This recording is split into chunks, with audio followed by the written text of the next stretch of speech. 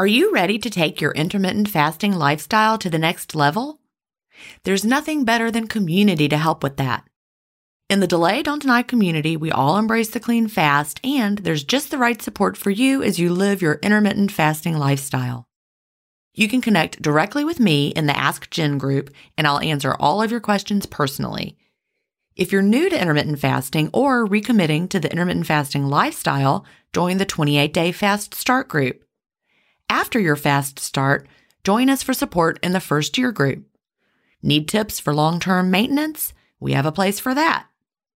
There are many more useful spaces beyond these, and you can interact in as many as you like. Visit jenstevens.com/community to join us.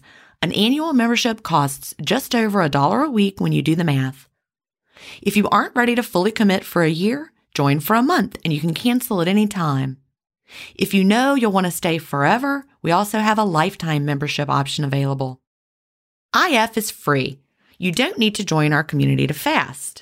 But if you're looking for support from a community of like-minded intermittent fasters, we're here for you at jenstevens.com/community. That's jenstevens.com/community. Achieving my long-term goals is more about creating healthy habits and less about quick fixes. And that's why I love both intermittent fasting and Daily Harvest. Tim Spector, a gut health expert and founder of Zoe, and Dr. B, gastroenterologist and author of Fiber Fueled, recommend that you aim for at least 30 unique plant foods per week. Daily Harvest helps make it easy. One of my favorite options is the sweet potato and wild rice hash harvest bowl. With Daily Harvest, I'm getting tons of plant-based options built on organic fruits and vegetables that are easy to prep and free of weird ingredients such as fillers, seed oils, and added sugars. Create healthy habits that last with Daily Harvest. For a limited time only, go to dailyharvest.com/ifstories to get $30 off your first box plus free shipping. That's dailyharvest.com/ifstories for $30 off your first box and free shipping. dailyharvest.com/ifstories. Welcome to Intermittent Fasting Stories. I'm your host, Jen Stevens, author of Delay Don't Deny, Living an Intermittent Fasting Lifestyle. I lost over 80 pounds thanks to intermittent fasting after learning how to delay my eating rather than deny myself the delicious foods I want to eat. Now, who's ready to hear an inspirational intermittent fasting story? That's why we're here, so let's get excited to talk to today's guest.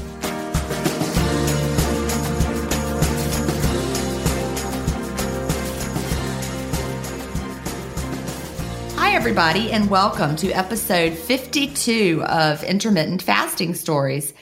Today, I'm here with Andrea Tollison, and Andrea is from the suburbs of Philadelphia, where she is a data systems analyst at a charter school. Welcome, Andrea. Hi, Jen.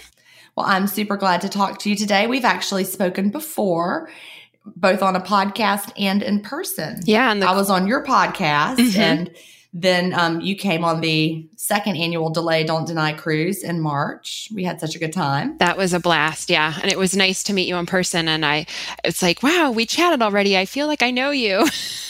Well, it's true. How long ago was it that I was on your podcast? Well, I want to say it was probably a year ago. Probably so. I was thinking that too. And by the way, you're a milestone episode because, like you heard me say, you're episode 52. I heard. That was so exciting. You're wrapping up my first year. So it actually feels good to come back full circle to talk to you because we were catching up a little bit before I clicked start recording. And the first time I used the platform that I used to record was when you interviewed me. So I'm back around. I'm honored to be the 1 year episode. Hopefully it'll be a good one. You are. Well, it will be. So, as a podcast listener, I like to start by asking what brought you to intermittent fasting and when was that? Sure. So I feel like how I got to fasting is a little bit unusual. I started fasting in March of 2018, but I came to it sort of in a roundabout way because in August of 2017, I had started this crazy strict diet and I it was based on a food addiction model. I was convinced I was addicted to sugar and, needed to give it up to have any sort of peace. And I lost a lot of weight, and I hit maintenance in January of 2018. And I got to a weight that I hadn't seen since like middle school. So it was significant. Like I had lost 30 some pounds on that diet, but it was not sustainable. I was miserable. And even on, like, I had a maintenance plan. So, that would have been fine, supposedly, right? But then I was on maintenance for 2 months and I was absolutely miserable. And I started looking into something called intuitive eating. And one of the intuitive eating principles talks about, generally not eating when you're not hungry. And here I was on this diet. I was eating breakfast at like 6 a.m. and I wasn't hungry for breakfast at 6 a.m. And I was familiar with intermittent fasting from my wife, who had started sort of the delay, don't deny method of fasting in January of 2018. And so when I decided that I needed to be done with that diet and I wanted to actually honor my hunger, that actually led me to doing something that was probably like a 14-hour fast at that stage. And I knew there were health benefits associated with IF, which is why I was considering it. Like, I didn't want to lose any more weight. I would have been happy if some of my thighs had shrunk a little bit, but it was more, it was more important to me to find peace of mind. Like, that's what I was really lacking at that stage. And so fasting for me was a possible avenue to that. It sounded like you were going to say something. I was just going to say what was really getting you down. It was the restrictions, yes, right? On what you were eating. So I know you mentioned that you had to give up sugar. What other things had you given up on that? Yeah. So it was the sugar, any sort of sweetener. Like if there was a sweetener in the first 3 ingredients of anything, it was basically a no-go. And same thing with flour. Like any sort of flour whatsoever was completely out of the picture. It wasn't even about the gluten. It was just about the flour. And so that rules out a lot of different things. But then even that aside, the restrictive nature of the diet was like I was measuring all of my foods and I was eating the same food groups at the same meals every day.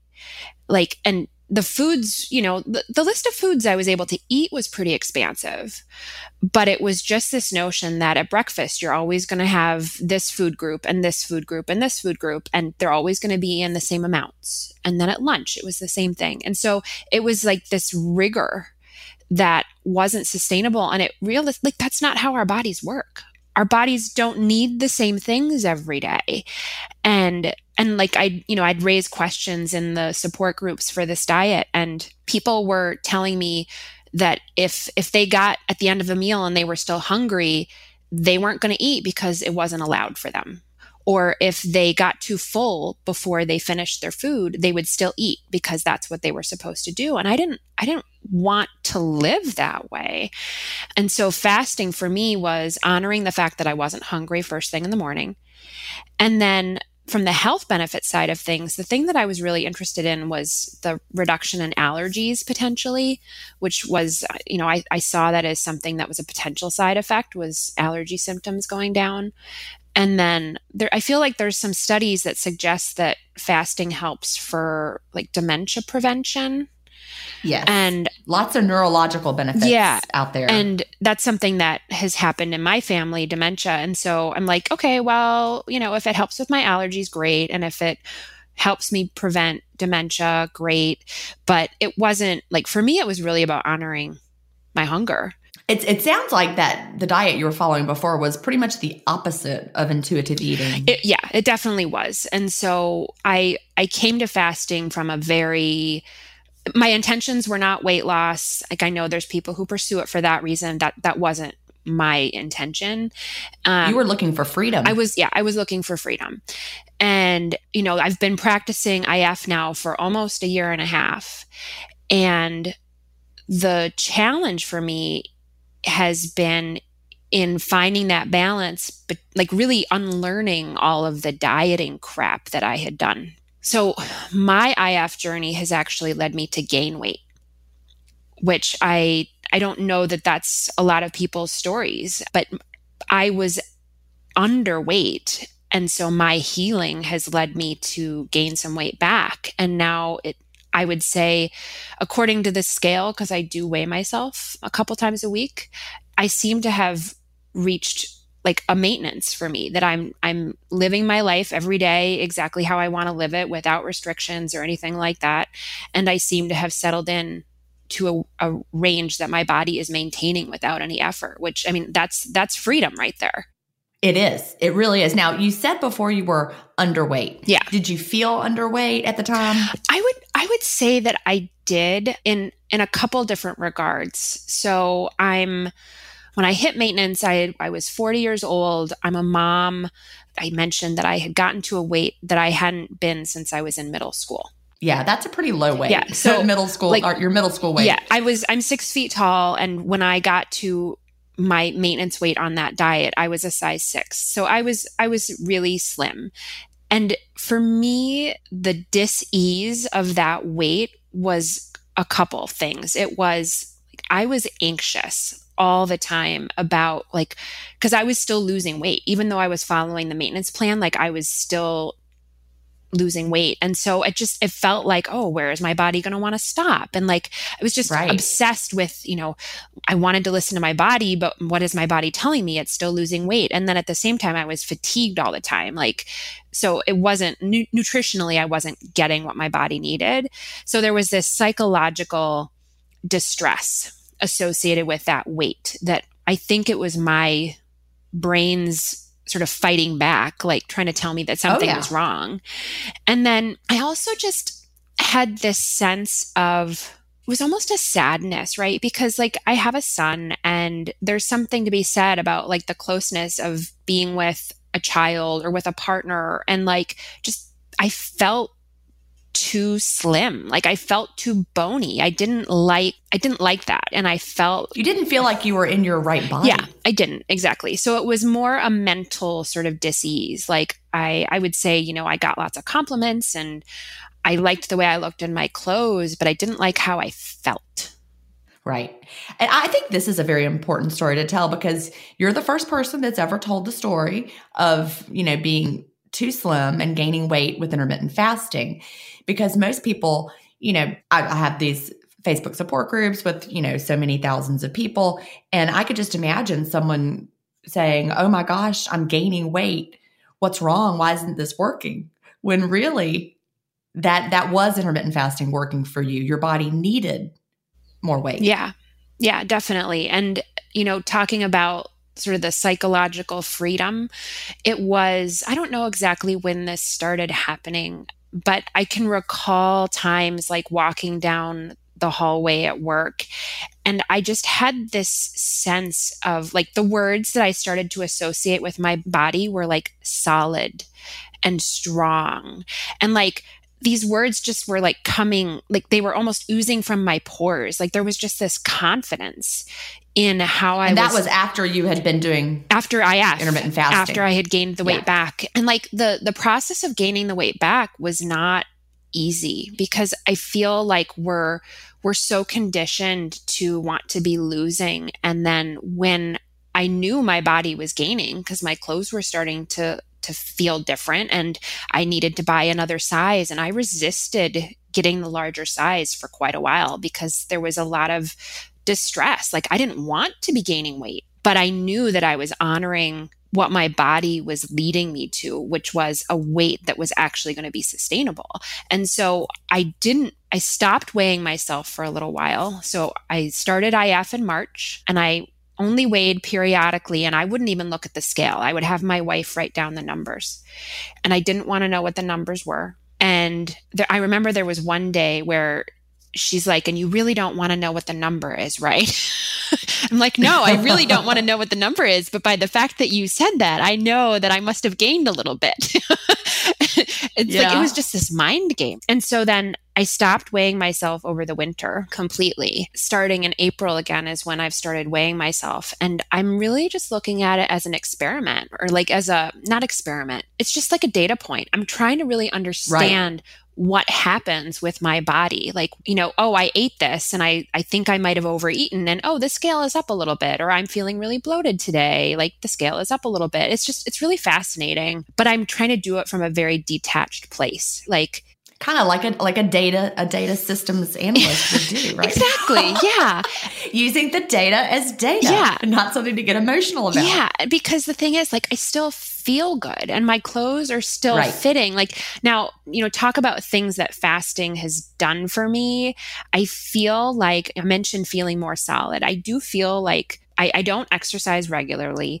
If I do stuff, it's more like walking and like, sort of gentle movement type stuff. But I feel like my muscle mass is like, I feel like my legs are actually stronger, more muscular. And I feel like my shoulders have maybe even gotten a bit broader, which I don't know if you've had anyone else talk about that. I don't have any like data behind it. Like I'm not doing measurements or anything like that. So I don't know for sure, but I know my shirts are fitting differently in my shoulders, which is odd. I look at myself from, I've told my diet story many times over the years. There was a period of time when I managed to hang on to a low weight through the use of diet pills, which I'm not proud of now, but I got them from the doctor, so they must have been okay, right? Of course. The doctor gave them to me. And so I was able to, as long as I took them, I was able to keep my weight down low. And I'm actually smaller than I was then, thanks to intermittent fasting, but my body looks so different. Like I'm a lot more muscular now. Like you said, with your shoulders, I see shoulder definition in a way. I'm certain that I have more muscle mass now than I did at that point.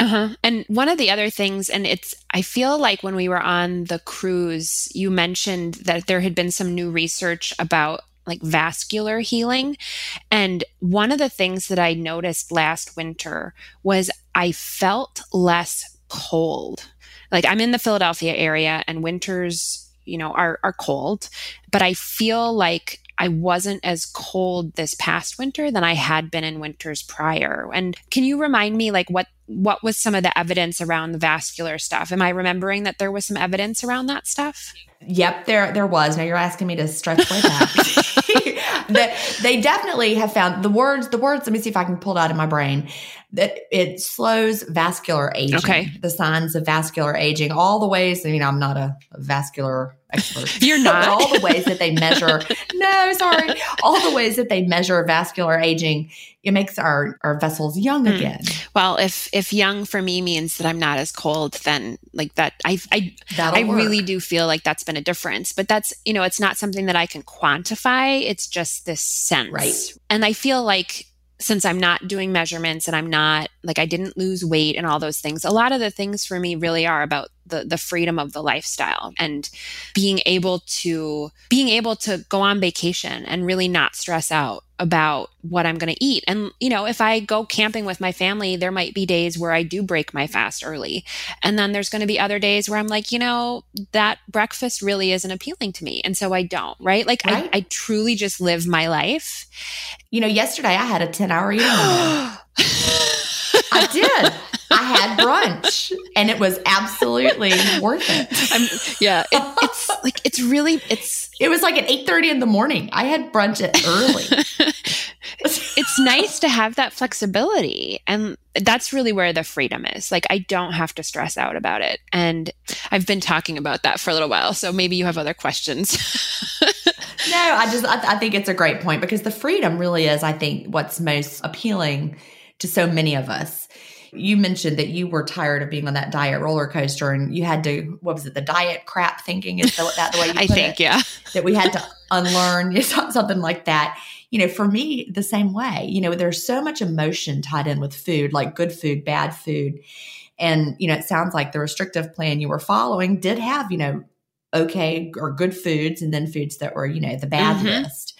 And then once you ditch all that and all food just becomes food again, it really changes everything. Yeah, it really does. So how do you think about food differently today versus, the Andrea of, 18 months ago? Yeah. So the things that are most notable since starting IF, there's a couple of things. First of all, I have less tolerance for foods that aren't as good. Oh yeah. So like I I used to love Pringles, and I was one of those people that would don't you dare put a full canister of Pringles in front of me, because that canister would be gone. That's one serving. Right. And now, like, we had this box that included some mini packages of Pringles, right? Like the third of the full size. And I ate them and I was like, wow, these aren't as good as I remember that they were. Right. And so now, like, they don't have the allure anymore, right? Like, I think we still have some in the basement, or we brought them to a trip or something. Like, and it was okay. Like, I wasn't like, oh my God, don't take the Pringles. And so there's other things like that too. Like, most notably, we're coming up on Halloween. And I remember last Halloween, it was the first Halloween after the crazy diet where there was no sugar and all that stuff. And I remember allowing myself to look at the candy bowl and say, okay, what in this is speaking to me? And a couple of things that are different for me is, like, if I'm in the mood for chocolate, like M&Ms, let's say, I'm not going to settle for a bag of Skittles, because that's part of being intuitive. Is like, I feel like a lot of times when we do end up overeating, maybe it's because we aren't actually listening to what we wanted in the first place. Like, I agree with that. Absolutely. And you keep eating till you find the thing that fills that gap that you were searching for. Perfect example. I don't know, like, I'll say there's little chocolate candies in little wrappers that are really cute and very convenient to give away. I'm trying not to mention brands. So I know what it is. I'm hoping the listeners do too. And so we would have those in the house, because one of the things that we've done for our family is that we tried to bring chocolate into the house so that it doesn't have the power over my kid, right? Like, oh, you want something sweet? Sure, you can go have this small piece of chocolate. No big deal. And so what I was finding is I was going and I was getting these chocolates, and I would have a couple and I'd be like, I need more. Like, I was having this sense of needing more.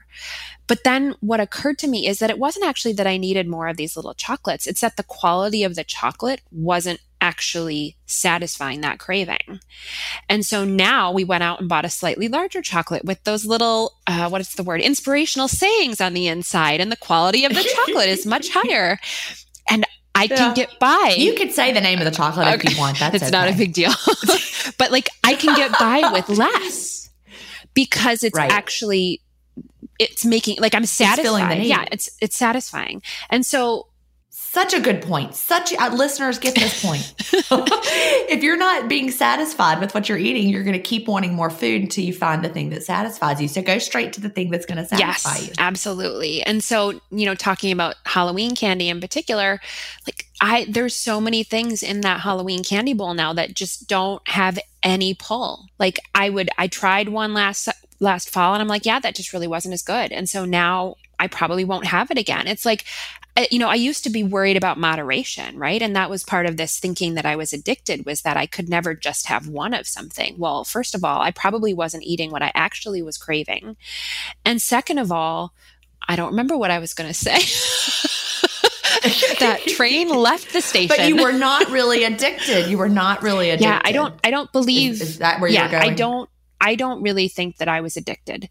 I definitely, I grew up in a verbally abusive, challenging household, and I definitely had the inclination to turn to food for comfort. And so I had to unlearn some of those compulsive behaviors, but that's different from being addicted to the food. Yeah, I get what you're saying, because one is, the food, you're just going back to the food, but the other is you're soothing your emotions. Yeah. So a different reason. Yeah. We all face stress in our daily lives. What if the answer to a better stress response is in one key nutrient? I'm talking about magnesium, and specifically Magnesium Breakthrough by Optimizers. This one-of-a-kind product is designed to reverse low levels of magnesium, which could have a positive effect on our stress response. But don't take my word for it. Here's a quote from a 2020 issue of the scientific journal Nutrients. Results suggest that stress could increase magnesium loss, causing a deficiency, and in turn, magnesium deficiency could enhance the body's susceptibility to stress, resulting in a magnesium and stress vicious circle. I only recommend Magnesium Breakthrough by Bioptimizers. It's the only organic full-spectrum magnesium supplement that includes 7 unique forms of magnesium for stress resilience and better sleep. Simply go to bioptimizers.com/ifstories, promo code ifstories10 to get your Magnesium Breakthrough and find out this month's gift with purchase. That's bioptimizers.com/ifstories, promo code ifstories10. If you've been listening to my podcast for a while, you know what a fan I am of Dr. Tim Spector and the work he's doing with Zoe. I was first introduced to his work in 2015, and I've been following his research ever since. What I love most about the Zoe Science and Nutrition podcast is that they have weekly interviews with world-leading experts who explain how their latest research can benefit your health. Recently, I was thrilled to finally meet him face-to-face as we recorded an episode for the Zoe Science and Nutrition podcast, and this episode aired on April 11th. We had a chance to talk about the world's biggest intermittent fasting study, and I had the opportunity to explain the clean fast to Jonathan, which may explain why he didn't enjoy his prior experiences with fasting. Search for Zoe Science and Nutrition on your podcast player or on YouTube to hear the latest episode, and don't forget to look for the April 11th episode to hear me, Tim, and Jonathan talk about the world's biggest intermittent fasting study. So this year, Halloween's coming up, and are you just going to be like, no? Yeah, you know what? It's funny because like there's candy dishes at work all the time, and if yes, at a school, at a school, and we have like this snack cabinet that always has snacks in it, and when I was on the diet, like I just had to not even look in there, right? Because God, don't tempt me, you know.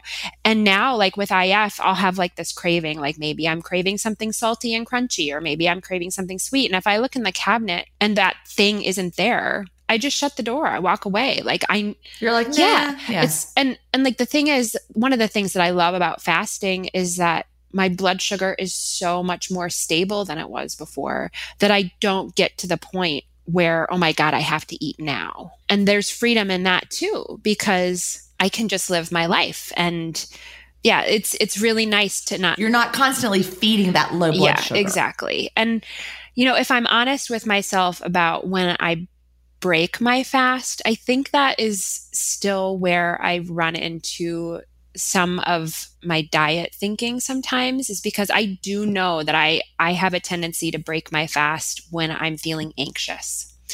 And whether it's stuff that I'm procrastinating at work, or a problem that I'm being faced with that I'm really wrestling with, like my inclination is to be like, ooh, let me go get something to eat. And then there's like a lot of stress, like I'm trying to build this business thing, and like there's a lot of stress with that. And so I know that I can break my fast for reasons other than hunger. And the thing with being an intuitive eater is sometimes people do that. Like that is part of normal eating.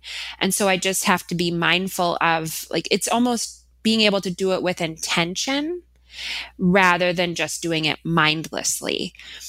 I think that's such an important point. You may realize, I'm not hungry right this minute, but I'm going to eat this because, and you're choosing it. You're mindfully making that choice at that moment, and that makes it okay. And also then I'm actually choosing what I'm craving. I don't overdo it in the same way as I used to, because I'm not eating something healthy when I actually really wanted some chocolate. Food is about so much more, and eating is about so much more than actual just, physical hunger. And I think that's what got me into trouble with the whole intuitive eating myself. Yeah, I talked about this on your podcast, which is called Intuitively Intermittent. Mm-hmm. Yes. Am I right? Is that the name of it? And I love that, because I think if you asked maybe the leaders of the intuitive eating movement, they would probably say, no, intermittent fasting has no place in our movement. I'm not sure. I'm guessing they've told me that. Yes. That's what I would predict.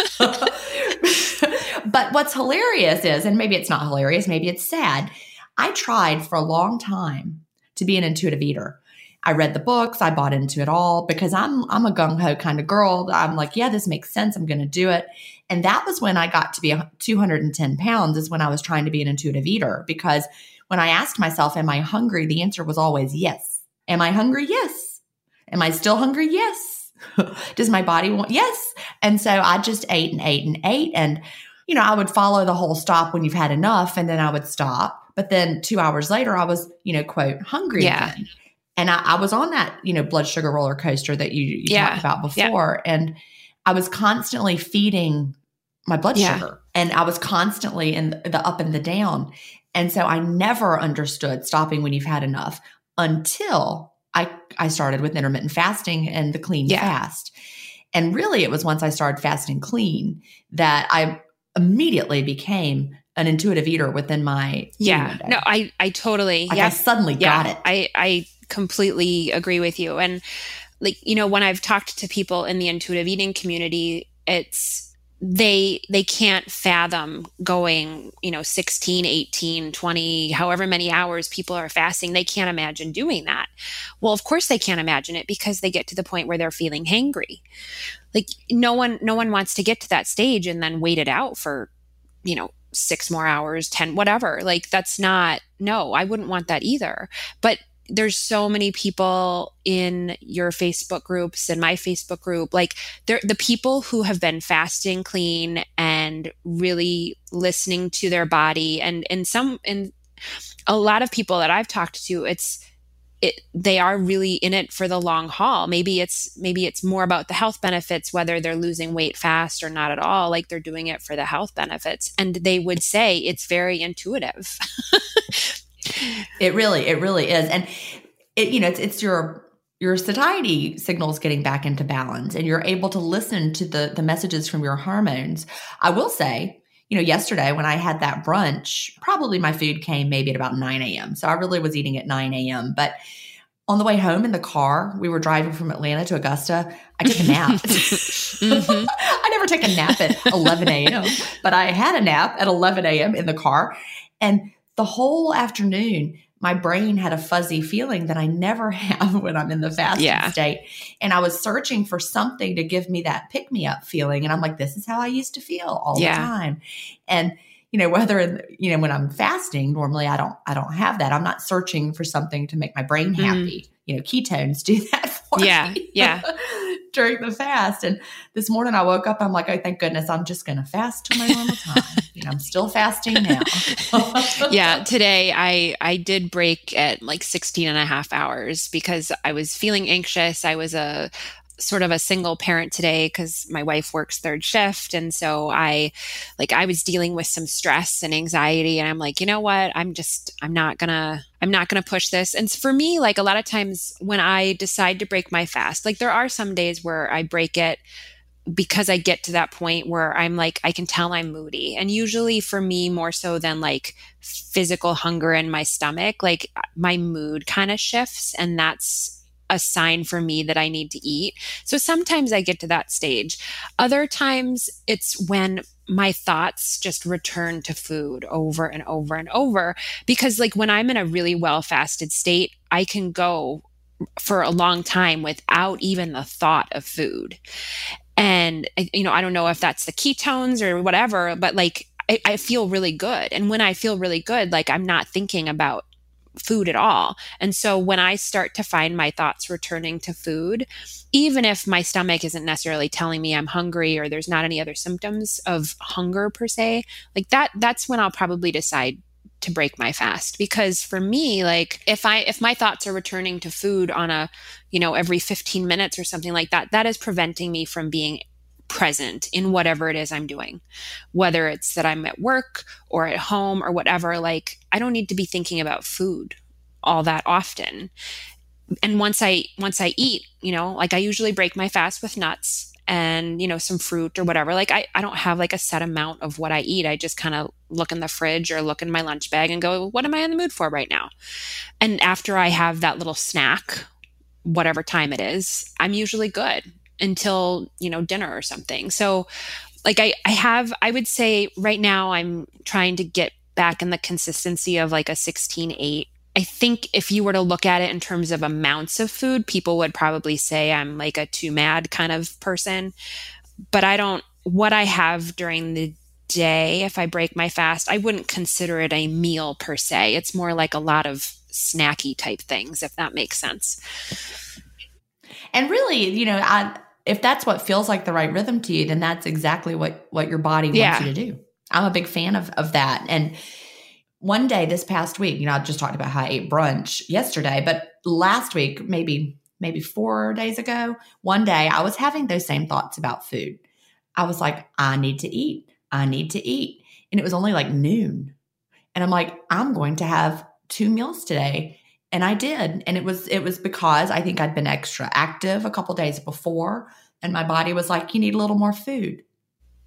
And I think and I feel like a lot of, again, like for me, my goal in all of this is peace. It's peace of mind. Like if it means that I need to put on a few more pounds, I'm going to choose the peace over the pounds. Like that is my philosophy right now. And so, because I need to relearn how to trust myself. And if my body is thinking I'm at war with it, there is no self-trust. And so I lost my train of thought again. No, I think that's really important. You said earlier, that sometimes when you're feeling extra stressed, you'll open your window earlier. And one thing that's important to keep in mind is that fasting is a stress on our bodies. It's typically thought of as a good stress, but it can become a negative stress if we push it. So I think you realizing the connection between a stressed day and opening your window early is just your body saying, all right, this is enough stress for now. And actually, what you just said made me think of a really perfect example of this. And I recorded it on a podcast, one of the podcast episodes I did, because it felt like really profound to me. Almost a year ago on October 8th, I think it was, we ended up very suddenly losing a pet. And it was a pet that I had had for 17 years. So it was very sudden over the course of a day. And I went to work the next day and my insides were just a mess. Like I was crampy. I felt miserable and I was still trying to fast.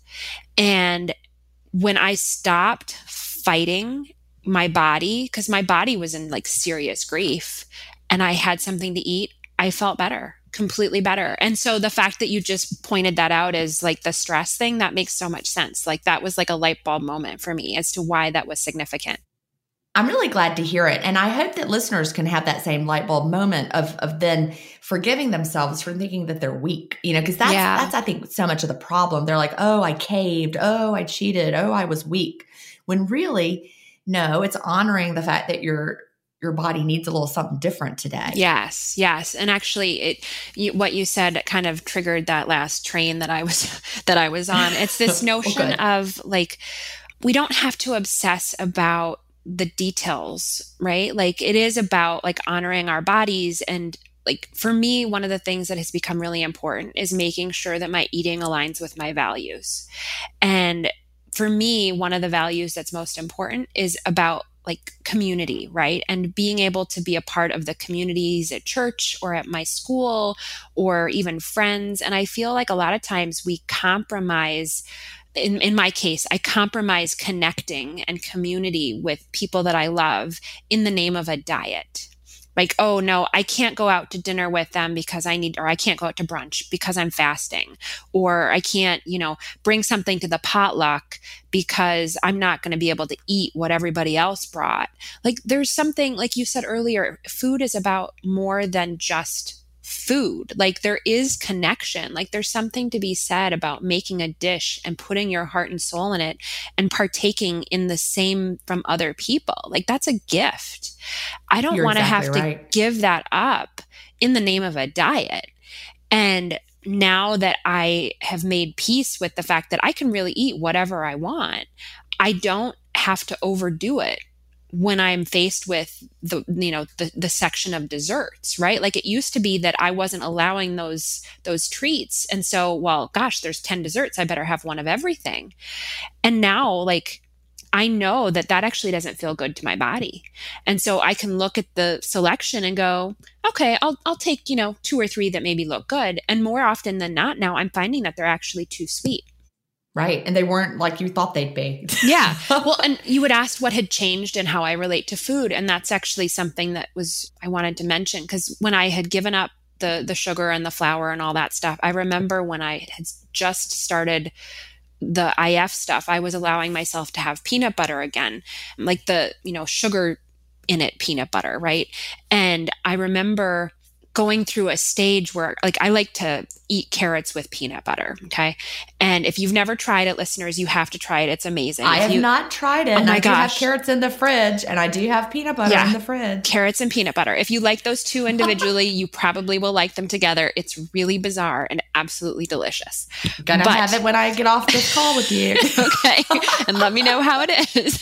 Okay. And so what I was finding is I was bringing a bag of carrots to work to have for, one of my snacks or whatever. And peanut butter was available. And in the beginning, when I first started IF, I think I was having peanut butter with my carrots. No, I was having carrots with my peanut butter. Like the focus for me was on the peanut butter. And I think it was because I had given up the sugar so long ago that like the peanut butter was so sweet and delicious. And like, I needed that, dopamine hit or whatever. Like there was this urgency around the peanut butter, right? And now 18 months later, the peanut butter doesn't taste super sweet to me, but it's not sweet in a way that doesn't mean that I have to like go back for more peanut butter. It's actually like my palate has changed, but it's changed in a really good way. Like I can't really tolerate artificial sweeteners anymore because they taste fake. Gross. Yeah. And then the things that are really sugary, like, a good homemade brownie or something, I might have a bite and go, wow, that's just way too much. And so not restricting, like, I know there's been talk in the Facebook groups about giving up sugar and, if somebody needs to try that, go for it. But like, there's a downside to that because then when you do incorporate it back, it tastes so sweet that you're like, oh yeah, it's definitely a bad thing. But no, if you just like allow it back into your life and see it as something that's not bad or good, it just is, then you'll be surprised that a few months from now, it won't have the same allure. And that's where the power is because moderation is possible. That is exactly true. I've talked before about how I don't have as much sugar now as I used to because it gives me restless legs if I have too much, especially, like I would be more likely to have trouble from brownies than say ice cream. Ice cream is one that works pretty well for me. Love ice cream. I think because it has, it has a high fat content as well. Yeah. With the sugar. But that day last week when I talked about how I needed lunch, I also had ice cream in the middle of the afternoon. And I had like a banana split sundae. So it wasn't like a giant banana split, but it was like in a little cup. Uh-huh. And it had bananas and it had strawberries and pineapple and the ice cream. And I dug all that fruit out and ate the ice cream and it was absolutely delicious. And I'm like, yep, that's enough of that. And I threw the rest of the ice cream in the trash. Yeah. But, I didn't feel bad later that night. I didn't have restless legs, but I also, stopped when my body said that was enough. Mm-hmm. Mm-hmm. And I think, you've talked about like stopping when you have enough. And I think that's one of the trappings of diet culture that I still wrestle with. And specifically, it's like, I know that I have a tendency to probably eat more than I really need to at dinner, for example. Like lately, I've been finding that I haven't felt the need to go back for seconds. Like when I first stopped dieting, like I was always going back for seconds, right? Like, oh, their freedom of IF, I'm going to go back for seconds. And now just even within the past couple of months, I'm finding that I'm not like, I'm taking the same size initial portions, but then not often feeling the pull, like I have to go back for more. And I think it's because I'm getting satisfied more easily. And also that my body trusts that I'm not going to, start restricting again. That's where I was going to go with this because your body probably was panicked from that whole restrictive thing you had been doing. And, we know from studying how people's bodies react to diets, like the Minnesota starvation experiment. Have you read much about that? I haven't, although I am from Minnesota. It's fascinating. Okay. Well, you need to read about it. The Minnesota starvation experiment, it was done around World War II. And there were some conscientious objectors who didn't want to go fight in the war, but they wanted to be part of the war effort. So they took part in this study, and they basically were put on a very low calorie diet. The researchers were trying to figure out, how are we going to refeed this population of Europe in this, whole war-torn zone. And so they followed, how the participants, for how did they handle the starvation portion, which here's something that's really funny. It was the starvation portion. They were given an average of 1,500 calories a day. Oh my gosh. And that was the quote starvation portion. That sounds like a huge amount of food compared to some of the restrictive diets I tried. But, yeah. They started to become obsessed with food. The participants would read cookbooks obsessively. They started to eat their food really slowly. And then at the end of the experiment, when it was time for the refeeding, it depended on how they were allowed to refeed, but they would just gorge. One guy, I think, had to have his stomach pumped because their bodies were like, come on, you gotta eat. There's the signal that your body sends when you're starving. Mm-hmm. And you mentioned something that I think, and I found this to be true for myself when I was on the diets, is just the obsession with food. And there's so many, call it food porn, right? There's so many things out there that you can just, I can't eat it, but I'll look at all the pictures or I'll find all these recipes and, whatever. And if I know when I found myself doing that, it was usually a sign that something was out of alignment. And well, that's what these guys did. They started reading cookbooks. I mean, these were not people who were professional chefs. They were obsessed with recipes and cookbooks and if someone starts feeling those kind of compulsions, that's not a good sign. Yeah, it's not go for peace of mind. Right. When I talk to people about IF, or it just last week I was talking to a potential coaching client and she was saying she was looking into keto, and I stopped her and I said, well, think about this for a second, before you decide yes or no. I said, if you knew going into this that you were not going to lose weight, guaranteed you're not going to lose any weight on keto, would you do it? And she said, no. And I said, then don't do it. That is a great answer, because some people would say yes because they feel so good when they do it. Yes. And, some people do keto and they feel better. And those people would say, yes, I would do it because I feel so good. Yes. And that's when the answer should be yes. I love that question. And honestly, I'm going to steal it. No problem. I'm happy to have you steal it. And when I think about fasting, and this is one of the things that I sort of struggle with, is because I know my body is going to change, right? I think I'm going through some perimenopause type stuff now. Who knows what, life in, I'm only 41, but who knows what life is going to look like when I'm in my 50s or my 60s. I may not actually want to fast forever. Who knows? I don't need to know. I can decide for today that this is working for me. And so if I allow myself that flexibility, then today it feels good, so today I'll do it. And right. that's sort of it doesn't have to be all or nothing. It doesn't have to be I sign up for it today and then I'm, this is committed for the rest of my life. I can, as long as I'm heading in the direction of what feels good and really trying to figure that out, my body is smart enough to help me. It's going to guide me, right? Now I will pick up on, if I have some popcorn at work, or maybe I have seconds of something at dinner, and I find myself feeling bloated. Well, that's an opportunity for me to reflect. Does that food maybe not agree with my body?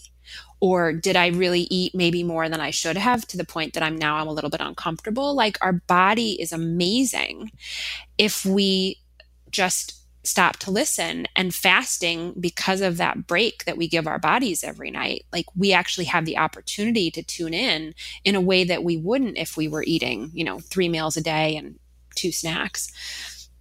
I think that's completely true. But what you don't do is you don't say, well, I sure blew it. Yeah. I ruined everything. Yeah. You lose that mindset completely. Yeah. And that, that's all diet stuff, right? If there's a notion of good or bad, then as soon as you're bad, you might as well stay bad. But if there's no notion of good or bad, and it just is, it's just a lesson. It's just, well, what is this teaching me? This is teaching me that this is a really stressful situation. And like in the case of my cat that I lost, like, like you pointed out, the stressor, my body did not need that stress. Or, I feel a little bloated after this. Well, maybe I shouldn't have had seconds, or maybe pasta doesn't agree with me right now at this point in my life. But like, who knows what's going to happen 5 years from now, 10 years from now, whether or not I'm, continuing to fast or not. Like, it doesn't change the fact that today I'm listening to what feels good and letting my body guide me in that direction. And I have so much more peace than I ever had when I was following any diet. I love that, because peace is what we want. We want to enjoy our lives, and we want to, like you said, be able to celebrate with the people that we love. Mm-hmm. Yeah. And, even if that's not, quote, within your window, it is, because you can open your window whenever you want to. Yes, exactly. It's your new window. It's today's window. It's today's window. Yeah. And that doesn't mean that tomorrow I have to like be ultra restrictive, right? Like, yeah. Exactly. Today I'm not doing anything different. Yeah. To make up for yesterday. Yeah. I don't have to. Yeah. And that's, when I was watching my weight increase, that was one of the more challenging things, because when I stopped weighing in November and I started weighing again in like April, I had gained about 15 pounds.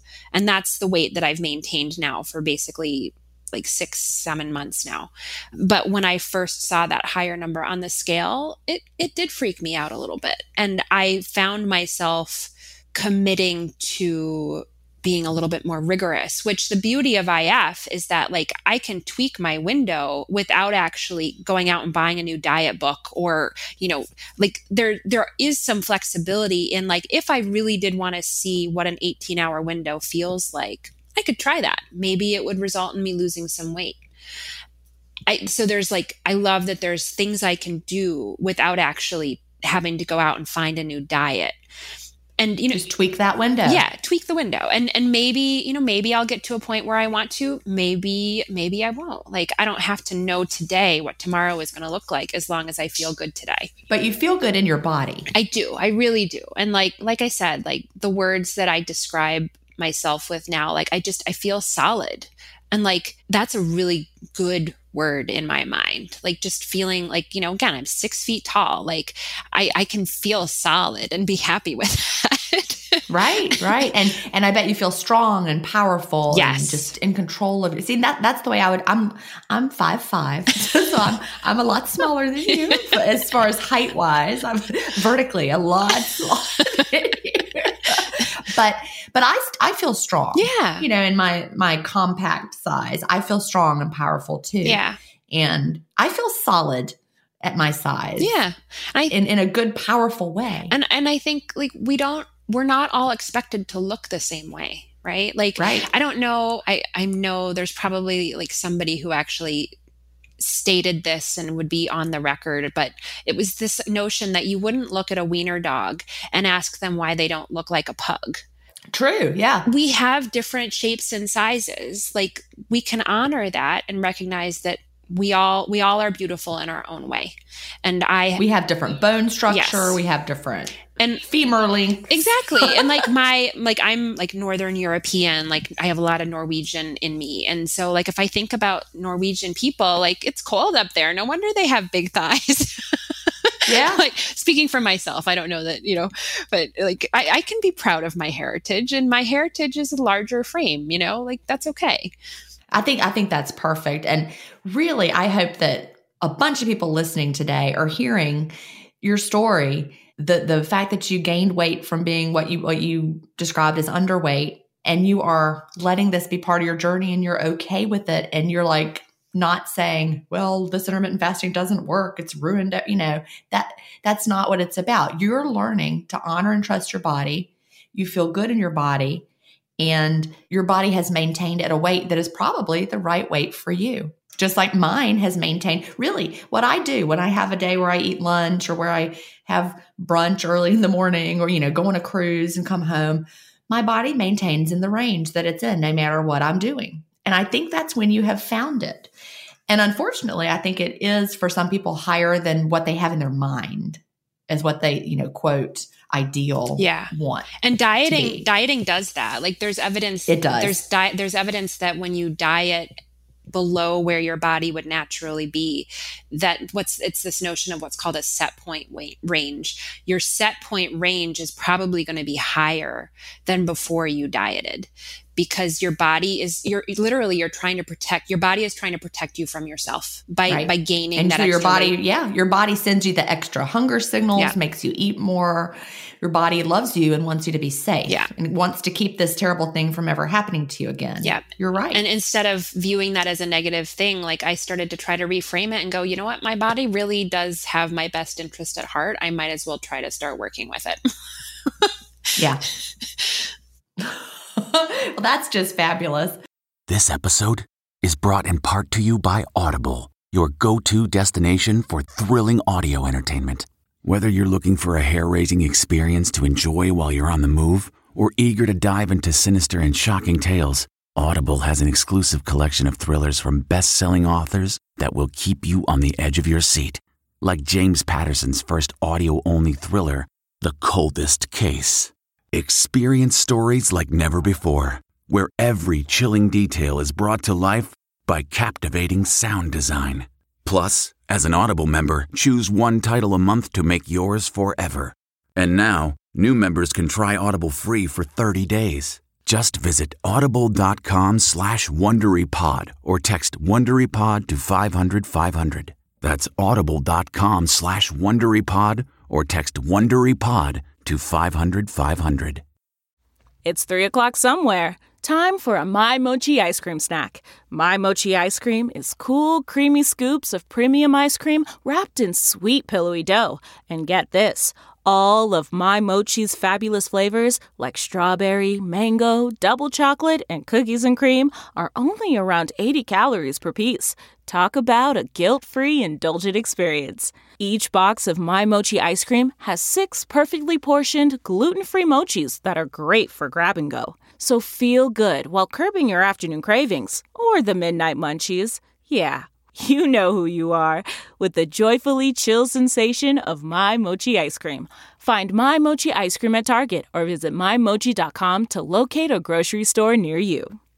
So I know that you told me before that Christy brought you to intermittent fasting. Is she still an intermittent faster, intermittent fasting for life? Absolutely, every day. She definitely is an inspiration to me in that regard. She generally has a shorter eating window than I do, but we have different needs. And so it works for our family. And at some point, I think we've both expressed an interest to possibly try a lunchtime window, but that doesn't work for our family right now. So, right now we have our dinners together and we do our own different things during the day, and it works.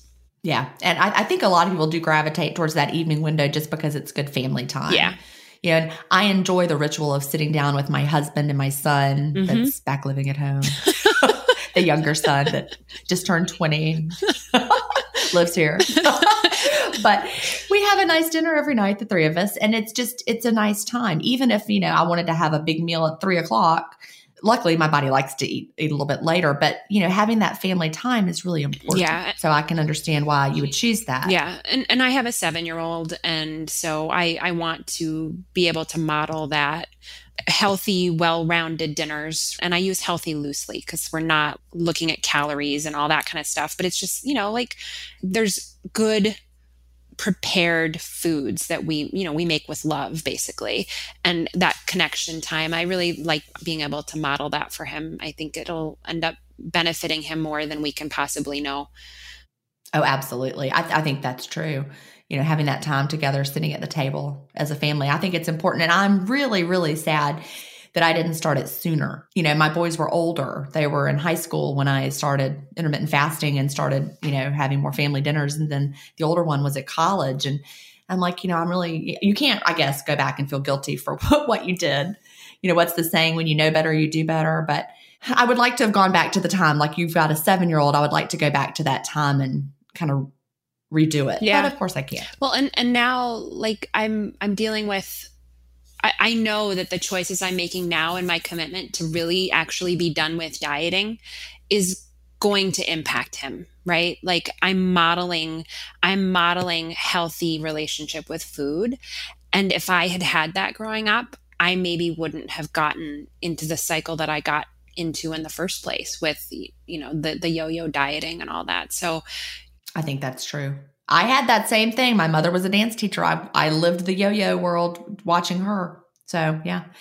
So we are almost out of time. So to wrap things up, I like to ask, what would you tell someone just starting off with intermittent fasting, or is there anything you wish you knew before you got started? Yeah, I would, I mentioned it a little earlier, like if you're thinking about trying something and if you knew you weren't going to lose weight, would you still consider it? And if the answer is no, then maybe it's not the right decision. And, really, not to say don't try it, but don't force it. I would say, focus on finding peace of mind. And if you're headed in the direction of peace, trust that your body will figure out the rest. I love that. That is such good advice. Because your body wants you to be healthy. Mm-hmm. And if you just listen, you can find it. Mm-hmm. Well, thank you so much, Andrea. It has been wonderful to chat with you today. I've loved chatting with you as well. Thank you so much. Do you have an intermittent fasting story to tell? Email me at jen@intermittentfastingstories.com and I'll add you to the lineup. That's GIN@intermittentfastingstories.com. The world wants to hear your story. That's it for today. Remember, I may have a doctorate, but I'm not a medical doctor. So don't use anything you hear on this podcast as a substitute for medical advice. Please always check with your doctor or healthcare provider if you have medical questions. I'll talk to you next week, Fasting Family, where we will hear another inspiring story. Have a great week and fast on.